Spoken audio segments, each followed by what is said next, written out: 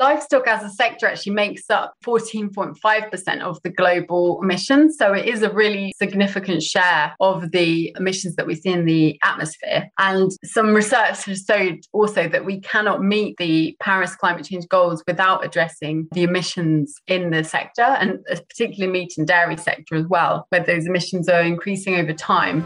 The global food system is facing unparalleled challenges and changes. So, how can we reset for a better, more sustainable future? Introducing Control Alt Meat, the weekly podcast that explores the issues transforming the global food business. I'm your host, Katie Briefel. Come join me as I speak to the innovators and investors, policymakers and product developers, the scientists and the chefs, who are all on the front line reshaping the future of our food. This year's COP26 has been billed as a pivotal moment in our fight against the climate crisis. So, what can we expect to see, and what needs to happen to ensure this opportunity isn't missed? In this mini episode, I'm joined by Helena Wright from the FAIR Foundation to give us an overview.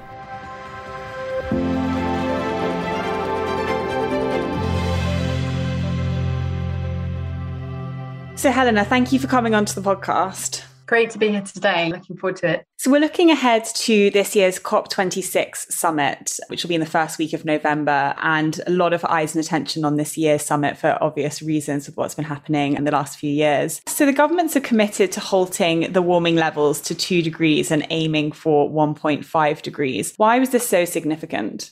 Yeah, so this goal was agreed particularly because of the kind of high impacts of climate change that occur at 1.5 and 2 degrees, and also the risk of tipping points in the climate system. So, I mean, some of those, there's already a kind of risk that we're actually going over certain thresholds that would make warming irreversible and actually increase the warming over time as well. And one particular one that is quite relevant actually is in terms of the damage to coral reefs. So if we get to 2 degrees, almost all of the coral reefs will be really damaged by the warming that has occurred, and that will have significant impacts for oceans. So all of these tipping points in the climate system will affect agriculture and will affect our food systems. So these are some of the reasons why they've actually committed to those goals and why it's ever important for us to get to greater ambition in terms of emission reductions. And linked to that, how important is livestock to the transition that we need to see here? So livestock as a sector actually makes up 14.5% of the global emissions. So it is a really significant share of the emissions that we see in the atmosphere. And some research has showed also that we cannot meet the Paris climate change goals without addressing the emissions in the sector, and particularly meat and dairy sector as well, where those emissions are increasing over time. So I think we're going to see this coming up the agenda, especially as we're already kind of tackling quite well the emissions in other sectors such as energy, where we're already seeing a sort of transition to renewable energy. But for this sector, there hasn't been as much kind of policy focus on livestock so far. And which countries have already committed to reducing their agriculture emissions? So actually, the FAIR Initiative did some analysis looking at what the countries had committed in terms of their targets. And that analysis showed that a lot of those countries that had not put reduction targets for the agricultural sector in their NDCs yet. And in fact, only a few of those that we looked at actually had reduction targets for land use, and none of the G20 countries had a clear reduction target for agriculture. So I think we can say that a lot of those targets that have been submitted under the Paris Agreement don't have that much granularity and that much detail yet on the agriculture side, but people know that it's definitely important. And so a lot of focus on emissions and reducing our emissions. How do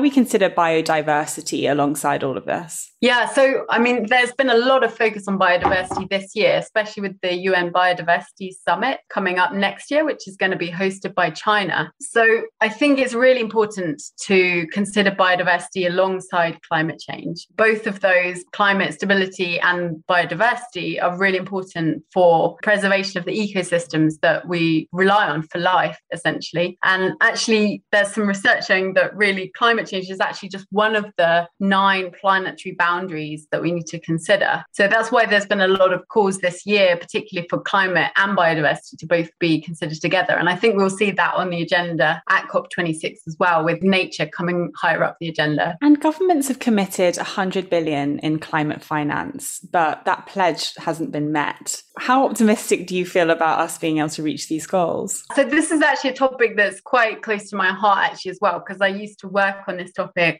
as a UN negotiator for the UK government. And actually at that time, we were working on the Roadmap to 100 billion report that was supposed to lay out how we would get to the 100 billion goal by 2020. And obviously it is 2021 now. And the latest estimates were that in 2018, the target had not yet been met actually. So it is going to be quite a struggle really to raise the climate finance. And there's been a lot of criticism, especially from civil society groups, etc., to indicate that really there hasn't been enough ambition in terms of scaling up climate finance. So I think in the run-up to COP26, there's going to be a lot of additional pressure for that goal to finally be reached. And that was basically the commitment made for climate finance to the developing countries. So I hope that we will see more progress in COP26, but I guess we will wait to see if there's any additional announcements there. And in COP26 itself, we can hopefully see the pledges and the goals that we think are important, but then it's also continuing the work and road mapping it after that to make sure that we hit those, which is